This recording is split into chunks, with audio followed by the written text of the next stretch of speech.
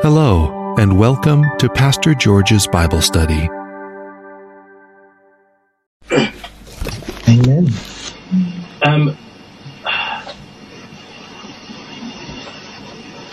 We'll just quickly, very briefly, I'll stop this for now.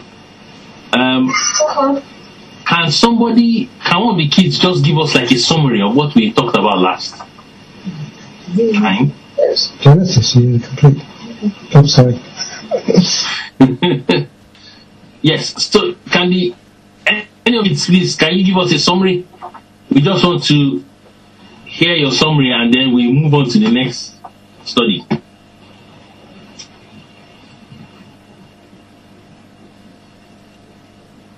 Yes.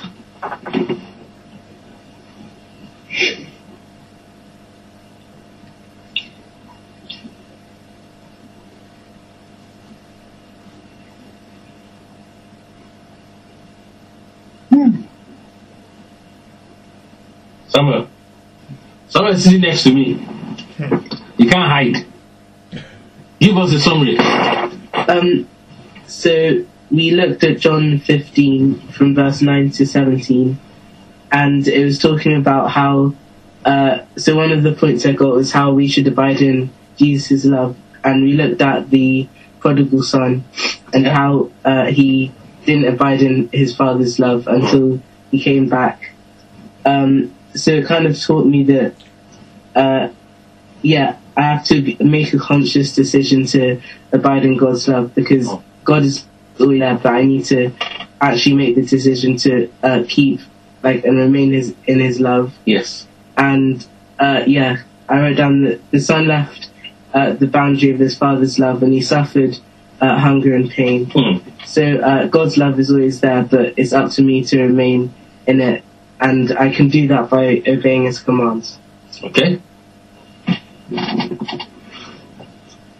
Can somebody give us another summary? So we're reminded there that we should remain within the Father's love. Remember the prodigal son who left the confines of his father's love and went to a far country. And the Bible said he wasted his inheritance there. So when you go to a far country, when you leave the boundary of God's love, you are going to go and waste your life, waste your resources, waste the endowment God gives you. So that's something to take note of, that we should remain within the boundary of God's love. God's love is always available. It is us that usually move out of that. Move out of God's love.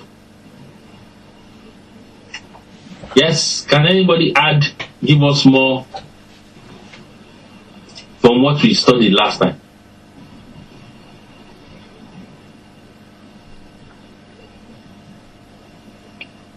In addition, we also looked at the story of Naboth's vineyard, yes, and how he defended his inheritance with all of his heart. And likewise, we must make sure that we keep our inheritance from Jesus as well. Very important. Thank you very much. Naboth's vineyard. Ahab wanted to turn the vineyard into a garden of vegetables. And we said that the enemy wants to turn your inheritance in God. He wants to make it useless. He wants to devalue your inheritance. And you remember we talked about Esau. Esau gave up his inheritance as a felon for a bowl of stew and lentils. Do you remember? We said that we should not. Ahab wanted to buy the vineyard and turn it into a garden of vegetables. A vineyard that will bring wine, grapes, for years and years to come. He was going to turn it to a vegetable garden where they will have spinach, tomatoes, carrots. All those vegetables are good, but they don't carry as much value as a vineyard. A garden of vegetables, you will always plant the garden again every year, but a vineyard maintains its crop for years. And that's the value of having a vineyard. And the same thing applies to you. The faith you carry can produce fruit for years and years and years and years and years to come, as long as you maintain that faith.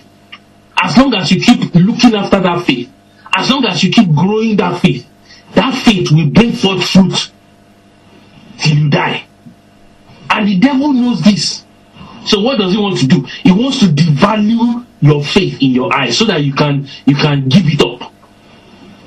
Esau devalued his place as the firstborn. And that's why he sold his birthright. And what did he sell it for? He sold it for stew. Can you imagine? You know, if he had sold it for something more valuable, that would be good. He sold it for stew. And remember, we mentioned it last, anyway, let me not go there. We talked about how long stew lasts in your tummy. 4 hours, it's gone. Look at how cheap Esau lost his inheritance for stew. And we must not deny Jesus, deny protecting our inheritance for something so ephemeral, as it were. And I'm praying that God will keep us focused in these last days. So, by God's grace, today we will just look at Luke chapter 22. We want to follow the example of Jesus. I know during Easter like this, a lot of people tend to reflect, but it's good to let's look at the example of Jesus again in Luke chapter 22. We'll just study and draw some examples for our own life, examining Jesus and how he dealt with pressure and how he dealt with the crucifixion that he was going to face. So let's open our Bibles to Luke 22.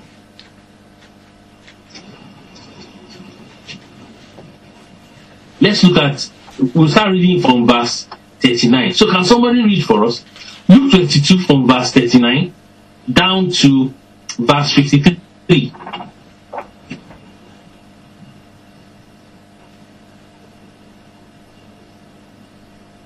Can somebody read for us, please?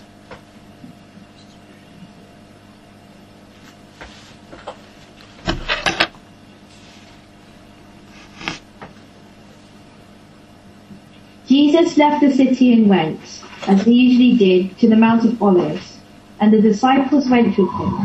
When he arrived at the place, he said to them, "Pray that you will not fall into temptation." Then he went off from them about the distance of a stone's throw, and knelt down and prayed. "Father," he said, "if you will, take this cup of suffering away from me.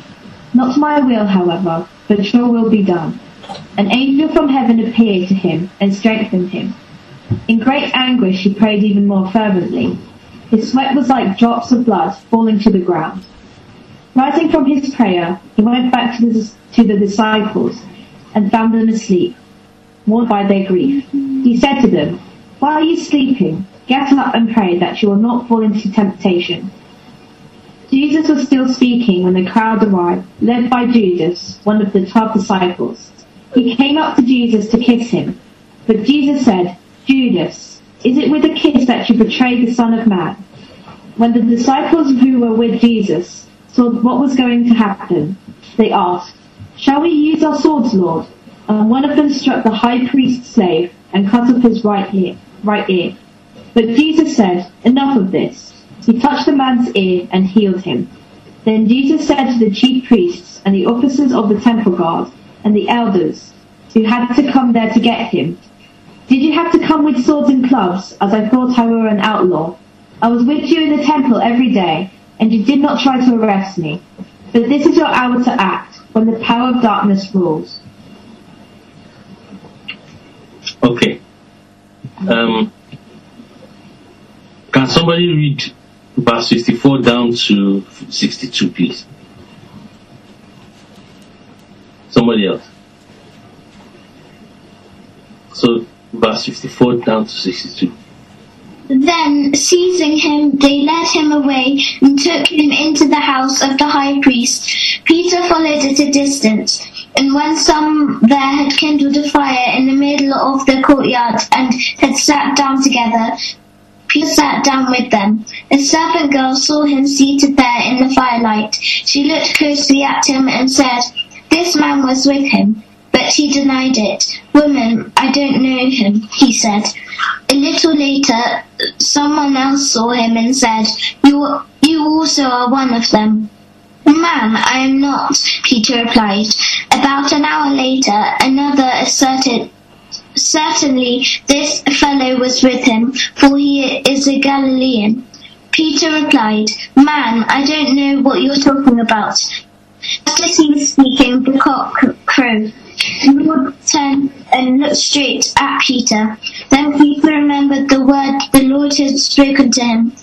"Before the cock crows today, you will disown me 3 times." And he went out and wept bitterly.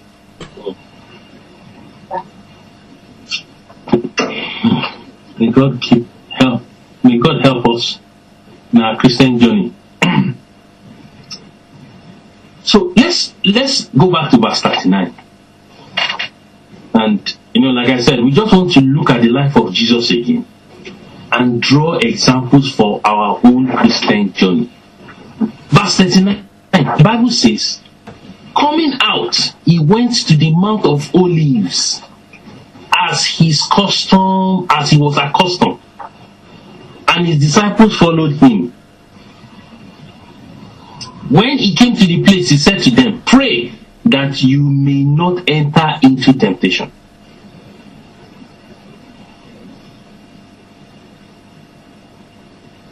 So we see there, Jesus, in verse 39, came out, but he came out so that he can go to the Mount of Olives as he was accustomed. Can we read that from another translation?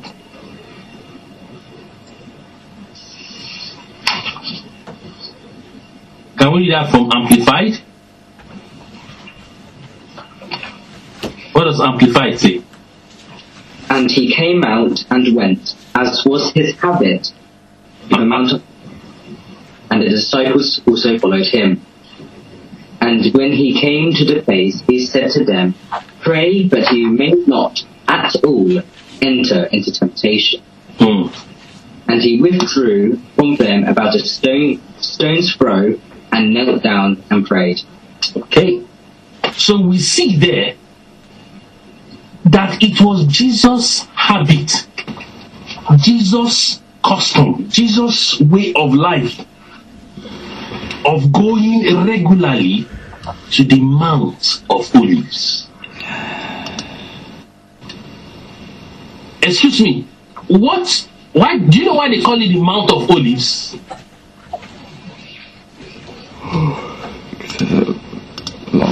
Olive trees on there. Yes? Dom, thank you. I know you are here. That's why I'm asking the question.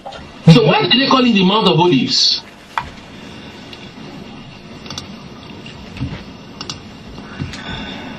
It was because there are a lot of olives there. Is it not?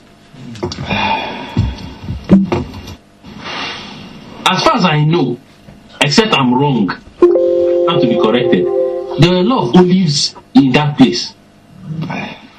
There's actually a lot of graves on that place now. Yes. You know why? Because everyone wants to be buried there. Because when the Jews kind of think that the Messiah is... Come on, Dominic. Hello, Jackie. Hello. How are you? Yeah, so when the Messiah returns, he's returning to the Mount of Olives. That's where Jesus is returning to. Yes, so that's why they want to be buried there. But they called it the Mount of Olives because of the olive plants there, the olive trees there. But excuse me, Jesus did not go there to go and eat olives. Jesus made it a prayer place for himself.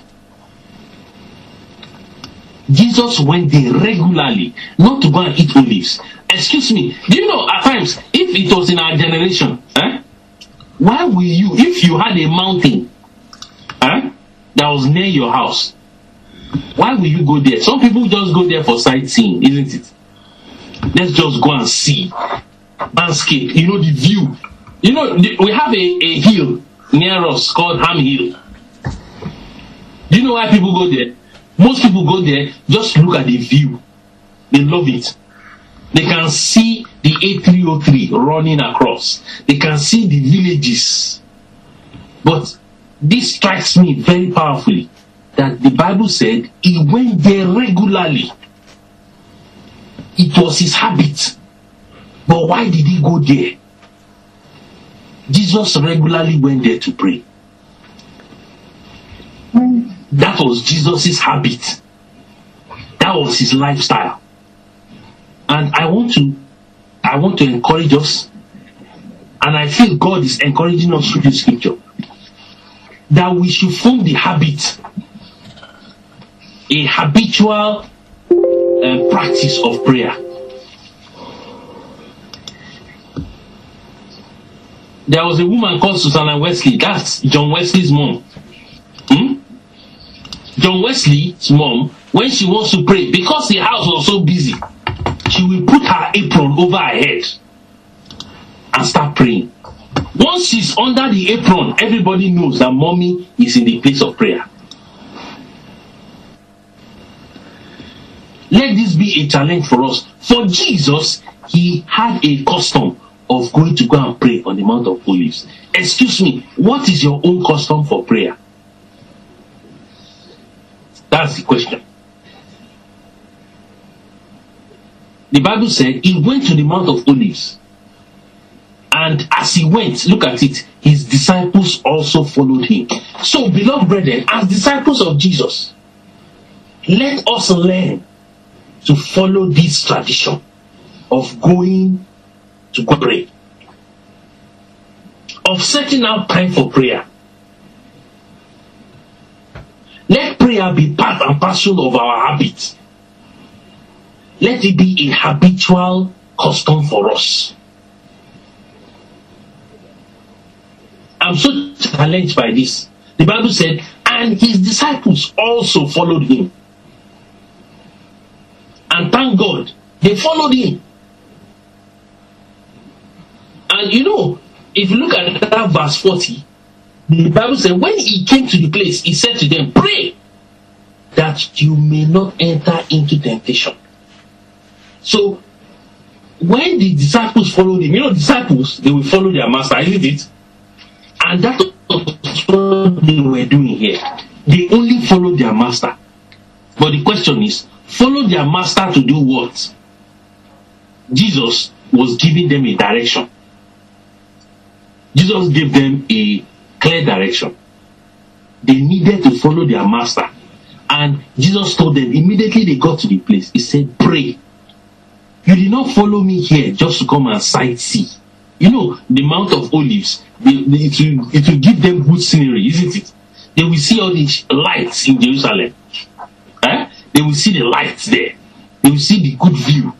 They will see the Temple Mount, maybe. I'm just giving an example. So, but for Jesus, he needed to give the disciples a clear focus. Pray! This is time for prayer. This is not a time to play. This is a time to pray. Do you understand? So, it's very clear from that scripture that Jesus wanted to give them a focus. He said, pray. This is time to pray. And he told them, pray that you do not enter into temptation. And like Jesus, look at verse 41.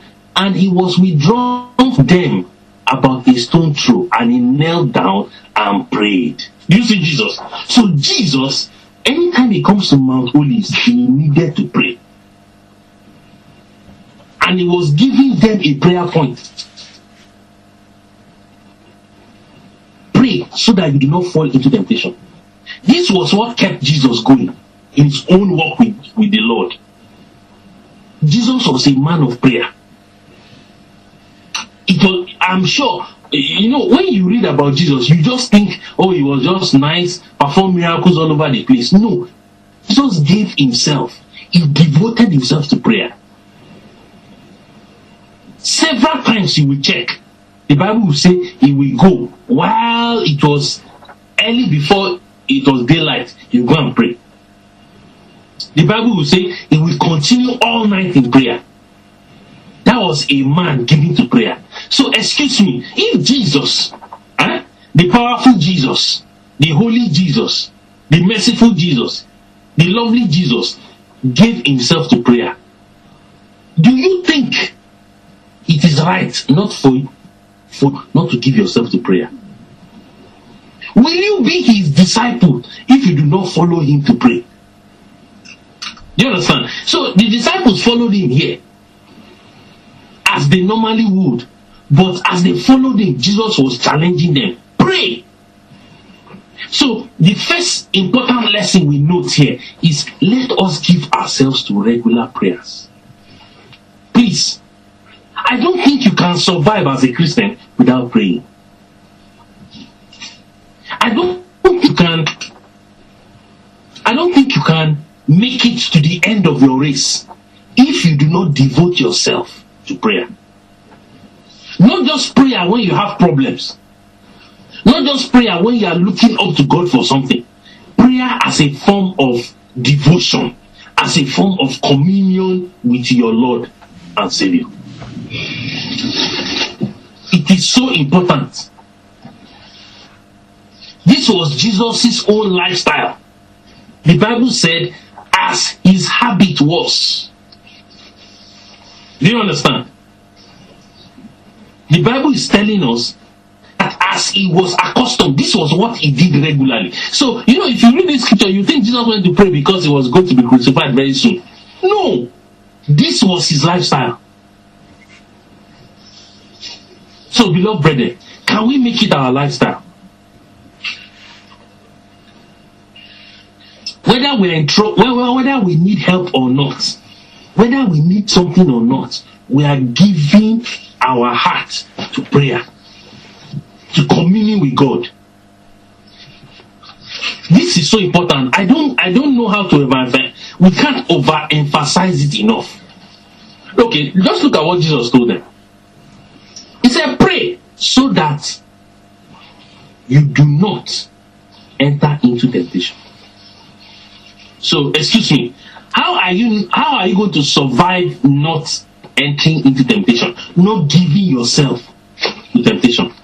Not allowing temptation to commit sin overwhelm you. The only way to find that is prayer. It's not self-discipline. It's not self-confidence. It's not self-actualization. It's not self-determination. It's not by self that you overcome temptation. Have you not heard it so much in the world? When you have a very bad habit, they say, no! Why don't you believe in yourself? Why don't you be self-determined? Why don't you be self-confident? Why don't you be self-aware? It's all about self. Sorry. That is not the solution. The Bible says, pray. This was Jesus' instruction. Did you know, even for Jesus, I'm sure you look at it as if, even Jesus, do you know how he survived temptation? He gave himself to prayer. Or you don't know? Jesus gave himself to prayer. That was how he too survived temptation. In this next part we are going to read, you will see how Jesus obeyed God, pleased God through prayer. Look at it. Let's study it together. Verse 41. And he was withdrawn from them about a stone throw, and he knelt down and prayed. So what did Jesus do there? He too, Jesus cannot be telling you to pray and he will not pray. Look at Jesus, the Almighty Jesus. He too, telling his disciples to go and pray, he too had to do what he told them to do. That's the glory about Jesus. Jesus will not ever tell you to do something that he himself has not been doing. That will be hypocrisy. And Jesus is not a hypocrite. That was why Jesus, everything Jesus did and preached about was so powerful, because he did what he preached. He actually practiced what he preached. So when he told his disciples to pray, he too was going to go and pray. Don't you see it? So look at it. He told them, pray, and he knelt down and prayed.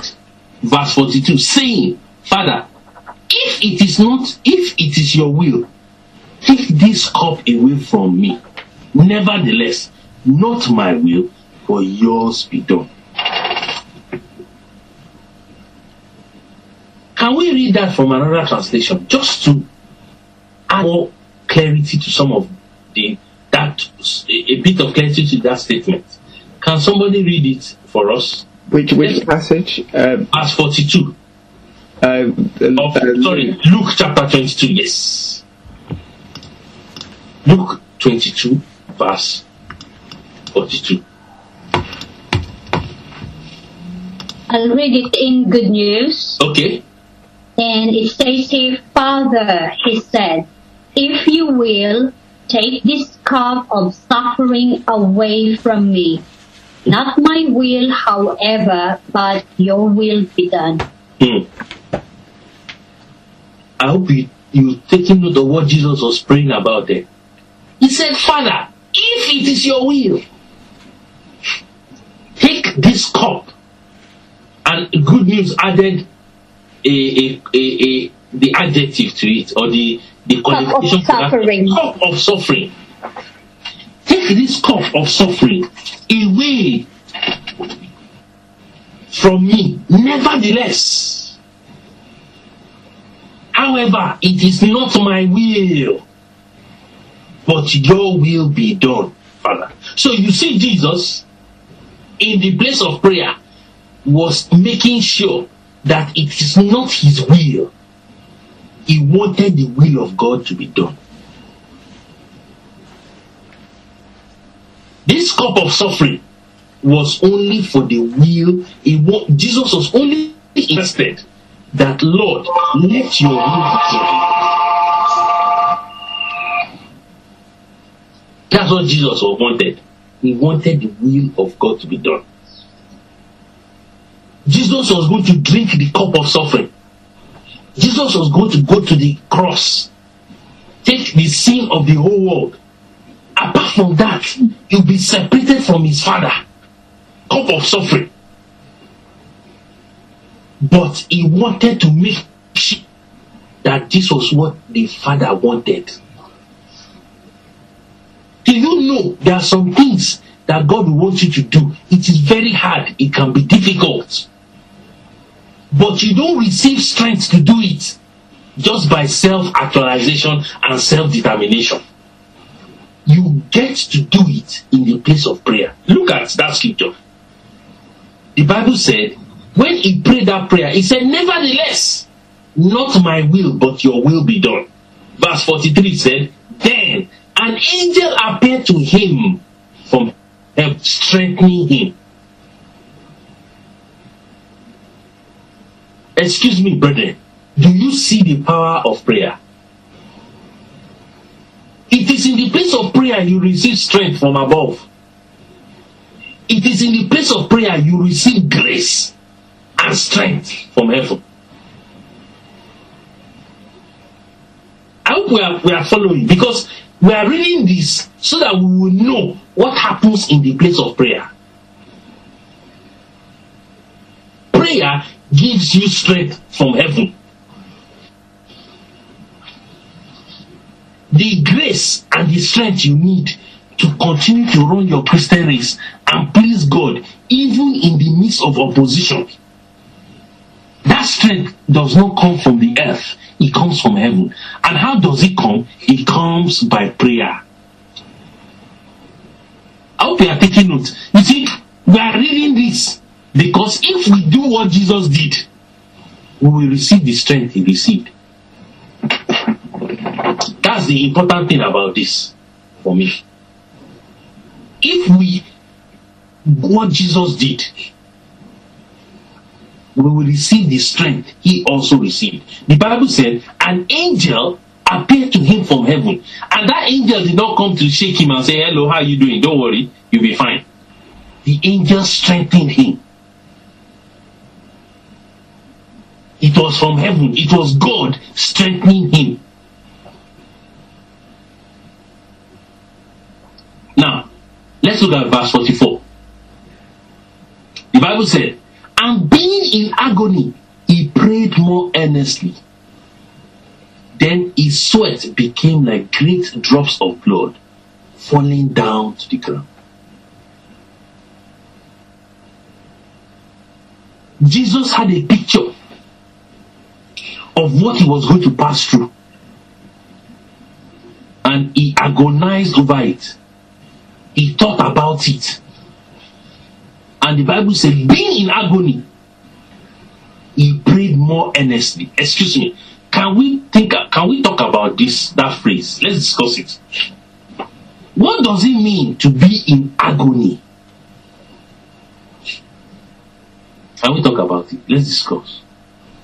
And the kids are also involved in this discussion. What does it mean to be in agony? Or should we read it from other translations? What are the other translations saying, please? What does it mean to be in agony? I've got the good news here, George. What did the good news say? Yes. In great anguish. In great anguish.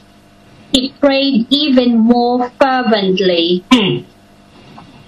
His sweat was like drops of blood falling to the ground. Yes. So Jesus was in great anguish. Jesus was in great despair. Jesus was agonizing. Can we use other words to qualify how Jesus felt? Yes?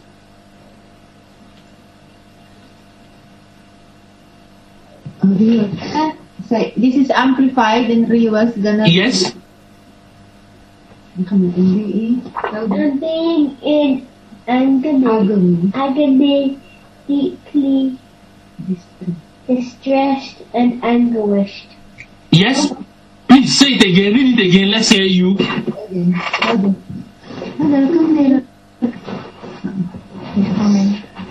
Don't feel shy, read it, thank you. Yes. And being in agony, yes, distressed and anguished. He was distressed. Almost to the point of death. Ha! The George, the Greek word is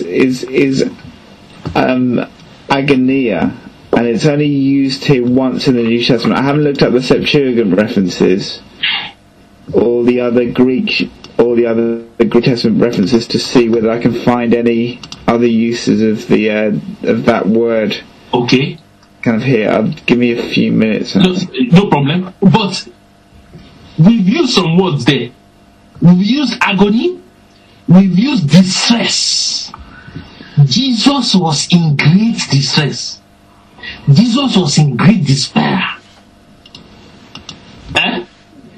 Because of what Jesus was going to pass through. He had a vision. He knew what he wanted to pass through. It was going to be painful. But, excuse me, look at that verse again. The Bible said, being in great agony, he prayed even more.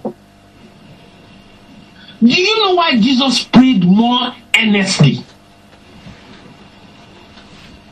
From that scripture, why did Jesus even pray more earnestly? because he was in great agony. Do you know, in our own situation, if you are in great distress, what happens to you? We have palpitation, George. It's more than palpitation. Chest pain. Yes. If you are in great distress, what happens? Some people will say, I want to die. Let me just die. Leave me alone. I will die now. Isn't it? People can be in so much distress that they want to give up hope. They say, let me just die. I'll kill myself. Some people can be in great distress and they go and do something terrible. Some people can be agonizing and they will give up. But excuse me, Jesus was agonizing. Jesus was in great distress. The Bible said he prayed more earnestly. Do we see the example of Jesus? Do we see that Jesus, when he was faced with agony, he prayed more earnestly? He gave himself to deep prayers, agonizing. He was agonizing, but he prayed more earnestly. And as he was praying more earnestly, the Bible said his sweat became so thick, like drops of blood. Excuse me. When you are in great distress, what do you do? Do you pray even more, or you just give up?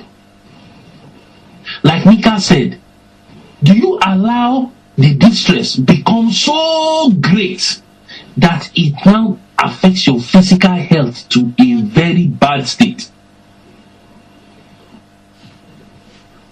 You see, for me, this is a great lesson. That when I'm in distress, I should follow the example of Jesus. He prayed even more earnestly. He went and held on to God and said, Lord, help me. Can that be our response? Yes. Actually, there was a documentary in the about Jesus sweating of blood, and the psychologist said because of too much feeling of torment mentally and emotionally, that his body break out. You know, the capillaries in our skin broke out, and that's why it formed sweats of blood. Because a person in great anguish mentally and emotionally, it can cause sweats of blood. That's what it says in the documentary when they studied about Jesus sweating of blood.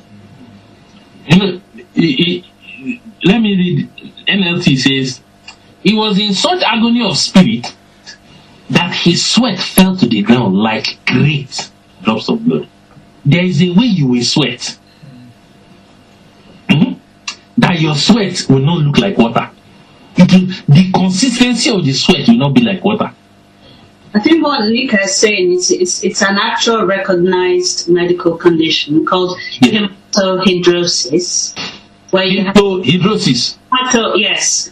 You know, like hyperhidrosis. Yeah. Hematohidrosis, which is hematohidrosis, yes.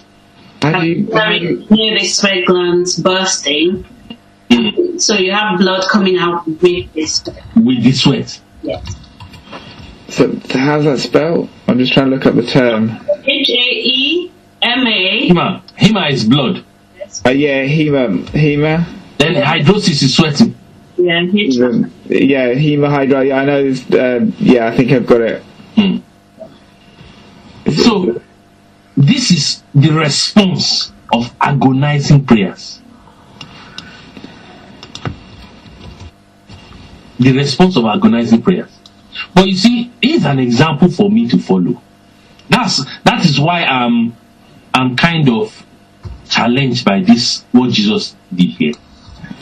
That Jesus as a human being was so much under emotional and mental torture because of what he was going to pass through, that the only way he could overcome that at that point was to cry and hold on to God in prayers. That is a lesson for me.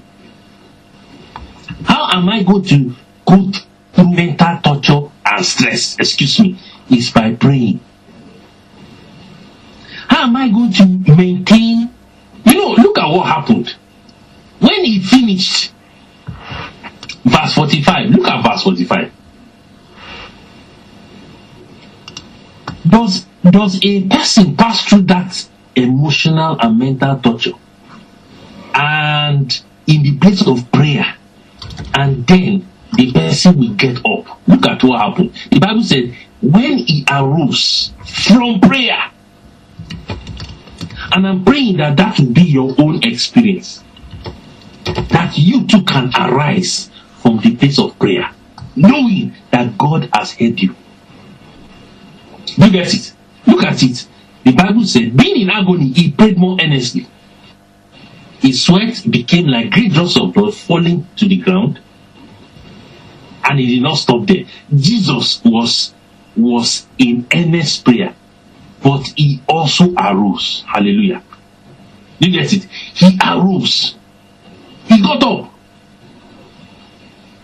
Despite the fact that he was under great emotional torture, he arose because God strengthened him in the place of prayer. Excuse me. The question is, how do you receive strength if not in the place of prayer? I told us, and I'm very, very, very clear about this in my heart, please. And I'm praying that God will give you this understanding. Forget what, don't buy into what the world tells you. When you are under great stress, they'll tell you, oh, you need to be self-confident. You need to be, you need to understand, you need to be self-determined. Mr. George, we have discovered, through NHS, we have this, you can talk to a psychologist as well. That you just talk your problems so that they can encourage you. Because with this mental and emotional torture, I'm sure if you're an ordinary person, you will gonna have a nervous breakdown. Of course. Probably you will be admitted in the mental hospital. Mm-hmm. Yes. This self-reassurance, even the psychologist needs help. Yeah, I've seen psychiatrists that need help themselves.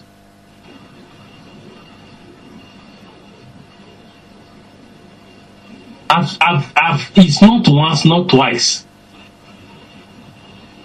I've seen it. So when the Bible is, when we are learning from the example of Jesus here, we should just embrace it.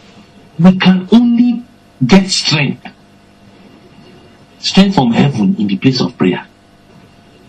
And look at it. The Bible said in verse 45, when he rose up from prayer and had come to the disciples, he found them sleeping from sorrow.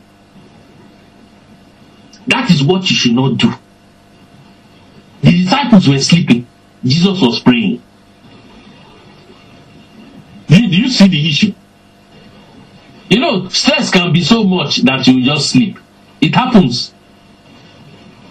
Do you know the cardinal sign of depression? When somebody is depressed, what happens to sleep when you are depressed?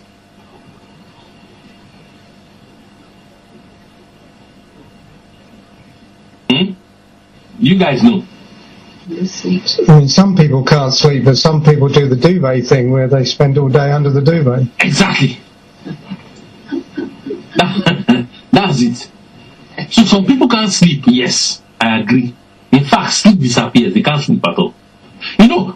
When I read, if you read your Bible, the Bible said in verse 45, it said, when he arose from prayer, he came to his disciples and he found them sleeping from sorrow. I was surprised. If they were sorrowful, why were they sleeping? It happens that you can be so sorrowful that the only thing you go and do is just to sleep. In inactivity. You just give up. For the disciples, it was time to pray, but they were sleeping. Beloved brethren, sleep is good, but please, I beg you, don't allow sleep stop you from praying. Sleep is good. The Bible said, He giveth His beloved sleep. Isn't it? So it's God that gives sleep. But when it's time to pray, I beg you, please pray. Look at what Jesus said. Then He said to them, why do you sleep? Rise and pray, lest you enter into temptation. Jesus was facing his own battles, and he obtained victory in the place of prayer. Beloved brethren, you can also obtain your victory in the place of prayer. Don't allow sleep rob you of it. Like I said, I'm not saying you shouldn't sleep. Like Jesus, for Jesus, it was time to pray. He said, why do you sleep? Rise and pray, because this was the time to pray. So that they will not fall into temptation. So that they will not commit sin. So that they will not displease God. They needed to pray. Beloved brethren, let that be our own habit as well. Let us pray.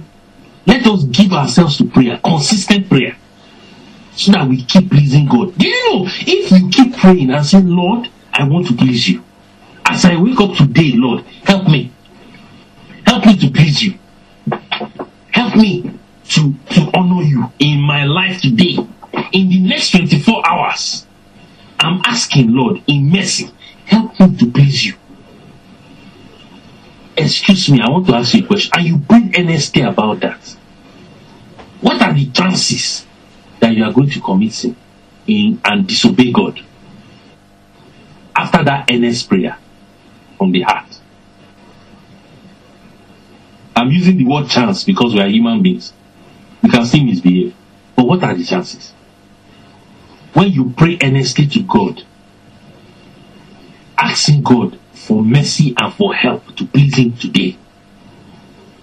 You get what I'm saying? You know, when Jesus said, rise and pray, so that you will not enter into temptation, Jesus was very serious about that statement, because Jesus saw what was going to happen next.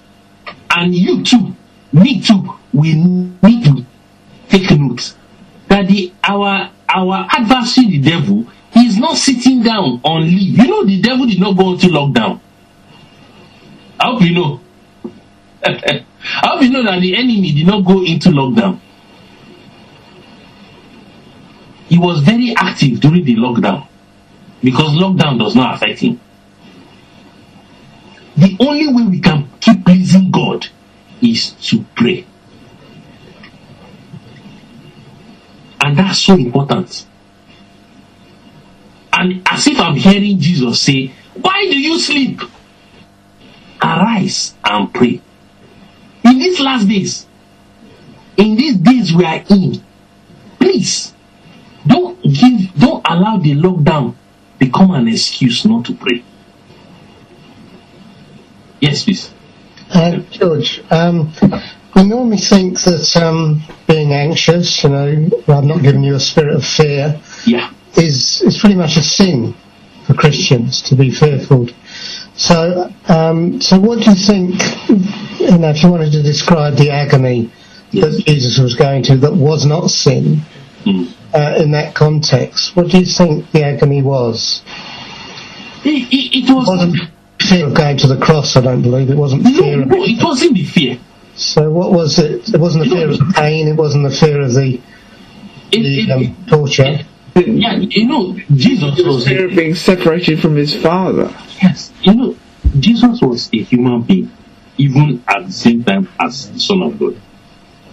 The fear, like Dom said, the fear or the fact that he'd be separated from his Father, that has never happened before.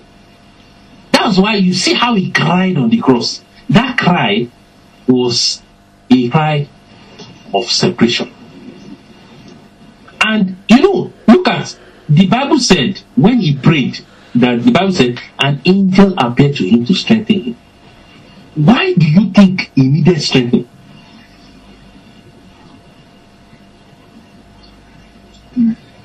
Because I think there's as human beings, remember in Isaiah as well, what we learn actually in the Isaiah 52, like all his bones were out of joint. Mm-hmm. And just imagine if one of your joints, that your wrist will be out of joint, it will be painful, and it described that all his bones were out of joint. So that means, just the physical pain alone, it would be too much to bear.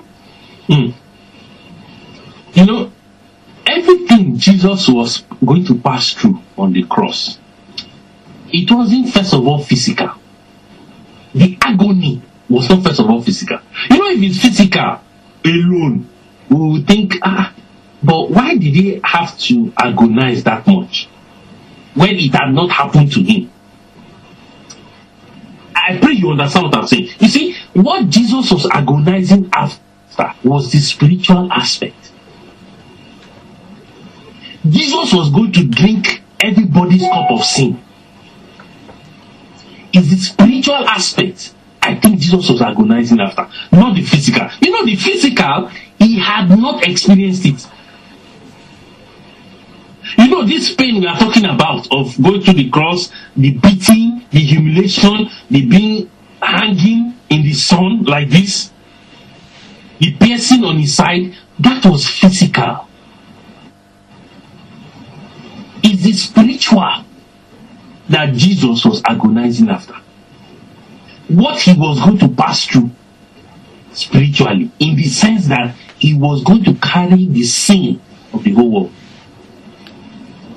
The spiritual understanding that he was going to be separated from his Father, that is enough of agony. But George, on the cross he said, "My Lord, why have you forsaken me?" as if he didn't expect it or know it or understand it anyway. Yes. That's a common misconception. He's actually quoting Psalm 22. Okay. What does Psalm 22 say? He's quoting Psalm 22, which is like, "Oh my God, why have..." So the things that people who would have known that he's referencing the whole Psalm. Mm-hmm. So he's actually directly referencing Scripture. So it's not as if he that my God, why have you forsaken me? It's not a cry of asking God a question. It's not as if he doesn't know. Sin separates. It's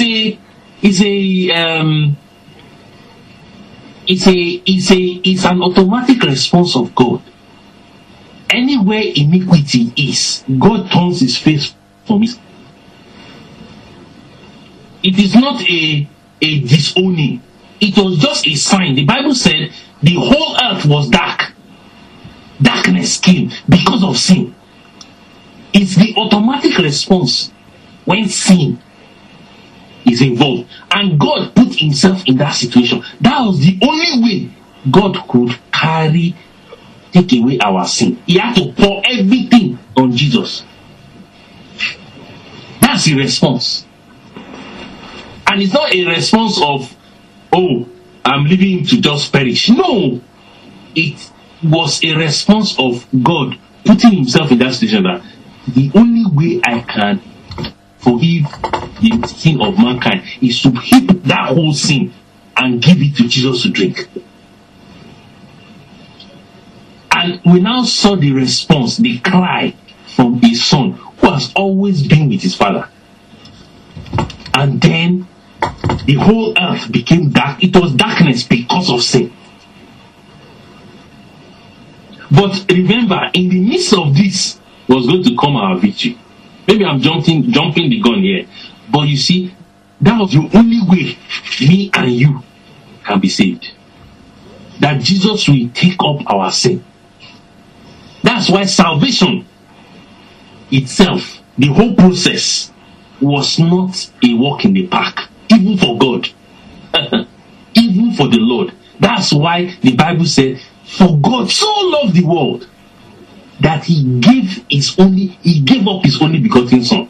That giving up is what we are seeing there. Because of his love for me and you. So salvation was not cheap. It wasn't a cheap event. It wasn't just, okay, just go and do it, don't worry, you'll be fine. It wasn't just walking. No, it was also a painful thing for God. But that was the only way. That's why you see, when you reject salvation, the consequence is terrible.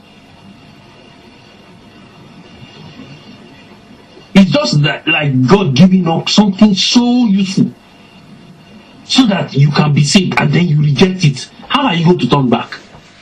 Teach me. Where is salvation going to come from again?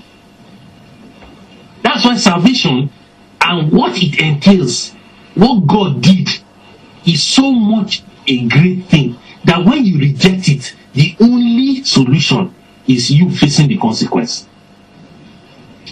Because for God, you might just think that it was easy. Oh God, just after you are God, you can give up your son. No, it was done in love. When you reject that love, damnation comes. It is automatic. There is nothing else that can save you. How? How are you going to be saved? There is no other way to be saved. Because of what Jesus did. It was a great thing. But God did it in love. That's why we are indebted to God. We don't have an option. It's so much of a price to pay that when you reject that offer of salvation, you don't have there's nothing else. How can you be saved? That's the question. It's as if God is asking, you reject salvation, where is salvation going to come from again? I have given you the best. I have given you my son. I allowed him to go to that cross, suffer the humiliation physically, but also spiritually. How else? It's as if God is asking us a question. How else are you going to be saved? Give me another solution. There's no other way. The Father gives up his only son to take your place, and then you reject the offer. How are you going to be saved? So it's a great thing the Lord has done for us. That's why we don't have an option.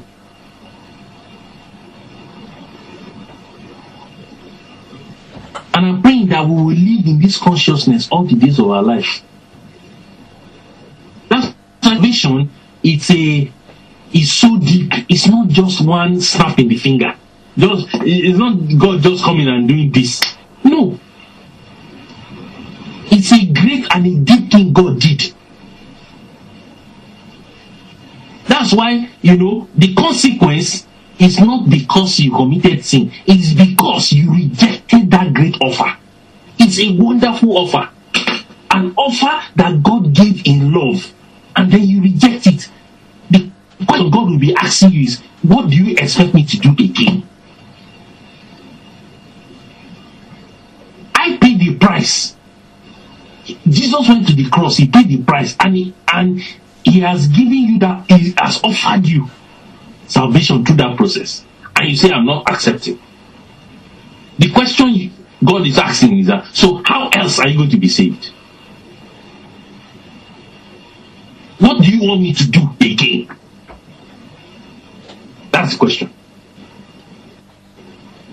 That's why the consequence is very bad. If you look at it, even in a logical sense, spiritually, the consequence is bad because there is no other way of salvation. That's the issue. That's why we have to live in this consciousness all the time. That's why we don't have any other response but to give our heart to Jesus. It's not enough. Do you understand? Giving your life to Christ is not like a payback. It's not like, God, I'm paying you back for saving me. You know, your paying back is good, but it's not enough. That's why the best we can do is to give our hearts to Him. The Bible said He died on the cross for all, so that when you are living now, you are so grateful that you can only live for Christ. That's the issue. Is this understanding that God wants us to carry all the days of our lives, honestly? Is this type of mindset that God wants us to carry all the days of our life?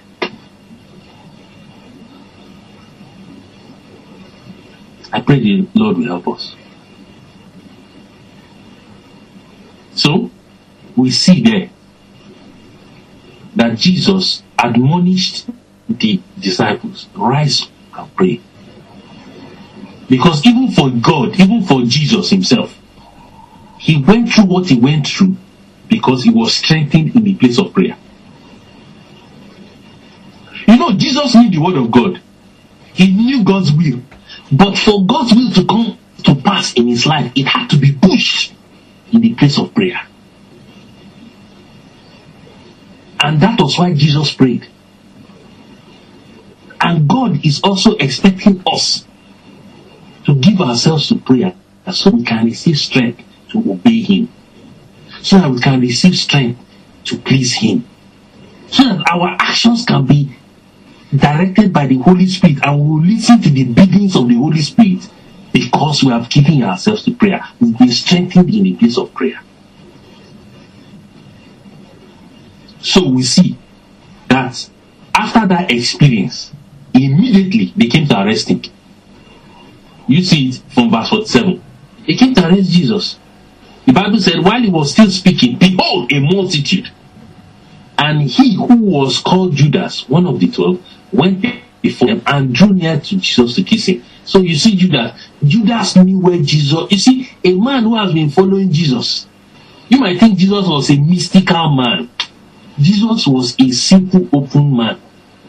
Judas knew where Jesus would be. Judas knew that after, usually in the evenings, Jesus goes to pray. Let's go and arrest Him there. Go and arrest Him in the place of prayer.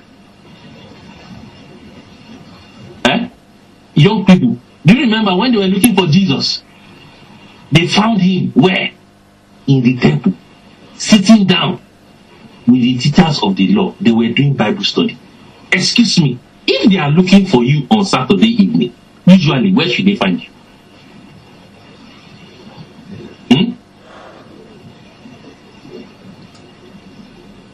Jethro, if they are looking for you on Saturday evening, where will they find you? They'll find us doing Bible study. Bible study. As your custom is, that should be the life of a Christian. You understand? Let it not be that they expect you to be in Bible study, and they find you doing something else. For Jesus, Judas knew where Jesus would be. He wouldn't expect Jesus to be sleeping.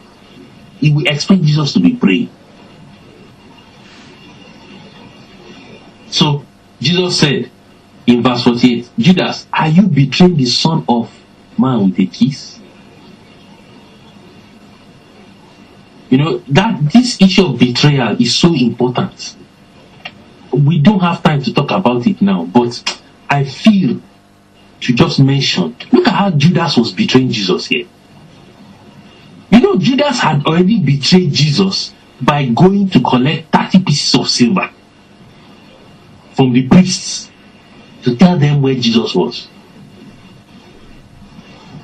That was the first betrayal. He loved money. His love for money and the fact that he was stealing money from the boss was the first betrayal. That was the life of Judas. When you entertain evil thoughts in your heart to do the wrong thing, you are already betraying Jesus. So So what Judas was doing here was the secondary betrayal. The primary betrayal had already taken place. He had already betrayed Jesus in his heart. He had already loved money. He was stealing money. That was already a betrayal. So all Judas was doing now was a secondary thing. And we must not, you see, the Bible says, a backslider in the heart is filled with his ways. When you start backsliding, when you start falling away from Jesus, it starts in the heart. It doesn't start in the physical. Whatever Judas was doing here had already started in the heart. Look at Judas pretending here. He went to kiss Jesus as if Jesus was his friend. Isn't it? Was actually betraying him. Betrayal of Jesus is when you behave contrary, when your heart goes contrary to what God has been telling you. That's betrayal. Betrayal starts in the heart. It doesn't start in the physical. We must take note of that. So, the Bible said, Judas betrayed Jesus and Jesus responded. In verse 49, when those around him saw what was going on, they said to him, Lord, shall we strike with the sword? You see? Lord, shall we strike with the sword? They wanted to fight for Jesus. They wanted to defend Jesus. And they were going to defend Jesus with fighting. And the Bible said one of them struck the servant of the high priest and cut off his ear. Very interesting. You know, I keep saying this, that Peter wanted to draw this sword here. What was cutting off the ear going to do? I feel, in my own observation, Peter wanted to take the head off. He wanted to take the servant of the high priest's ear. He didn't want to cut his ear. He wanted to, if you go with the sword like this, look at my hand. Huh? He was coming down with the sword on top of the high priest's head. The high priest's servant just did this and dodged that sword. That's how it came off. It wasn't the ear. Why would Peter? He wanted to stop somebody from doing something. And he said, no, let me just cut off the ear. When you want to cut off somebody's ear, what do? I'm not teaching you bad thing. You hold the ear like this and do this, isn't it? Huh? That's what you do. But Peter went for the head. The high priest did this. Hey! And then the ear came off. That's what Peter did. To show you that Peter, and it was not even a good swordsman. You understand? So what I'm just trying to bring out from here was that Peter wanted to hit the head, and the man dodged. I said, my head, oh, and then this came. That's what happened. So Peter was not even good at using the sword. He was not good at using the sword. But what we're trying to say here was that Peter was committing sin. Peter had fallen into temptation. That was why he needed to pray. Remember when they were meant to pray and they were sleeping? This was what they were going to avoid. This was what they needed to avoid. This issue of, let's fight for Jesus. Let's fight them. That was what they were trying. This was what they were meant to avoid. But look at Jesus. A man who has been praying doesn't react like everybody reacts. Jesus had been praying. Remember, he had been praying. And verse 51 says, permit this. This was Jesus answering. Jesus was responding in love to those who came to arrest him. That response is not ordinary. Excuse me, people came to arrest you for doing something you did not do. They accuse you of this. What will you do? Will you not call down fire from heaven? I know me what I will do. Some people came to arrest me, and they came to without, they accused me falsely. Will I not call down fire? I'll say, Lord, fire! Will I not call down fire? Anybody that touches me, may his hand just freeze now. But a man who has been praying doesn't react that way in vengeance. Look at Jesus. Jesus said, leave them, leave it. And is it not a man who is praying? Somebody came to arrest you, and the person in the process twists his ankle and breaks it. And then you go and you pray for that ankle. Say, Lord, I heal this ankle now. Lord, let your healing power. They came to arrest me, but he has broken his ankle. Lord, let the ankle heal now in Jesus' name. Is it not a man of prayer that does that? Somebody came to do something nasty to you and he broke his ankle. What will you do? Will you not say, may that ankle even break further? Isn't that what will be your response? Thieves came to break into your house, and as they were breaking into your house, they cut themselves with the glass of the window. And you went and you gave them bandage. I said, oh, sorry about that. Please let me tie your hand for you. Is that the normal response? Will you not say, may more glass slice your arm? Let that artery that is bleeding, let it bleed even more. Isn't that what you will say? But you went with bandage. You say, oh, sorry about that, please. Come, let me help you. Is it not a man who has been in God's presence that behaves like that? Do you see the different response? Jesus went and healed. He touched the man's ear.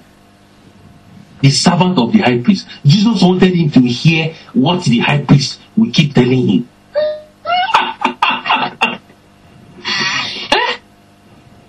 He didn't want him to go have problems with his hearing. Jesus wanted him to hear more, so that when he gets converted, he will hear the word of God even better. Jesus went and healed the ear. Excuse me, if you were God, what will you do? Will you not say, let that ear go? In fact, let him not hear again. But see our God, see our Jesus, a man of prayer. Prayer makes you to behave like God. Prayer makes you to be a true follower of God. Look at how Jesus walked here. He healed him. You see, this, I know these things are not, this is not the default way we should behave. But this is the effect of prayer upon the life, upon the heart of a man. I'm praying that God will help us. Because you see, when the Bible says, be ye followers of God, this is what it's telling us. As true children, as beloved children, be followers of God. When the scripture says that these are the things, the nature and character of God, it is not natural. You are only strengthened in the place of prayer to behave like this. It doesn't come naturally. So, may God grant us His grace so that we can follow Jesus in His steps. May we be challenged again in the place of prayer to give ourselves to prayers. May we be encouraged to pray so that we will keep pleasing God and not fall into temptation. That's the issue here. And I'm asking that, as we pray, let's pray about these things. God will help us. Amen. Praise the Lord. And okay, let's go to our prayer request. So for our prayer point, can I ask you, Funke, to please pray for our prayer points tonight, please? Come and join Pastor George's Bible study at 8 p.m.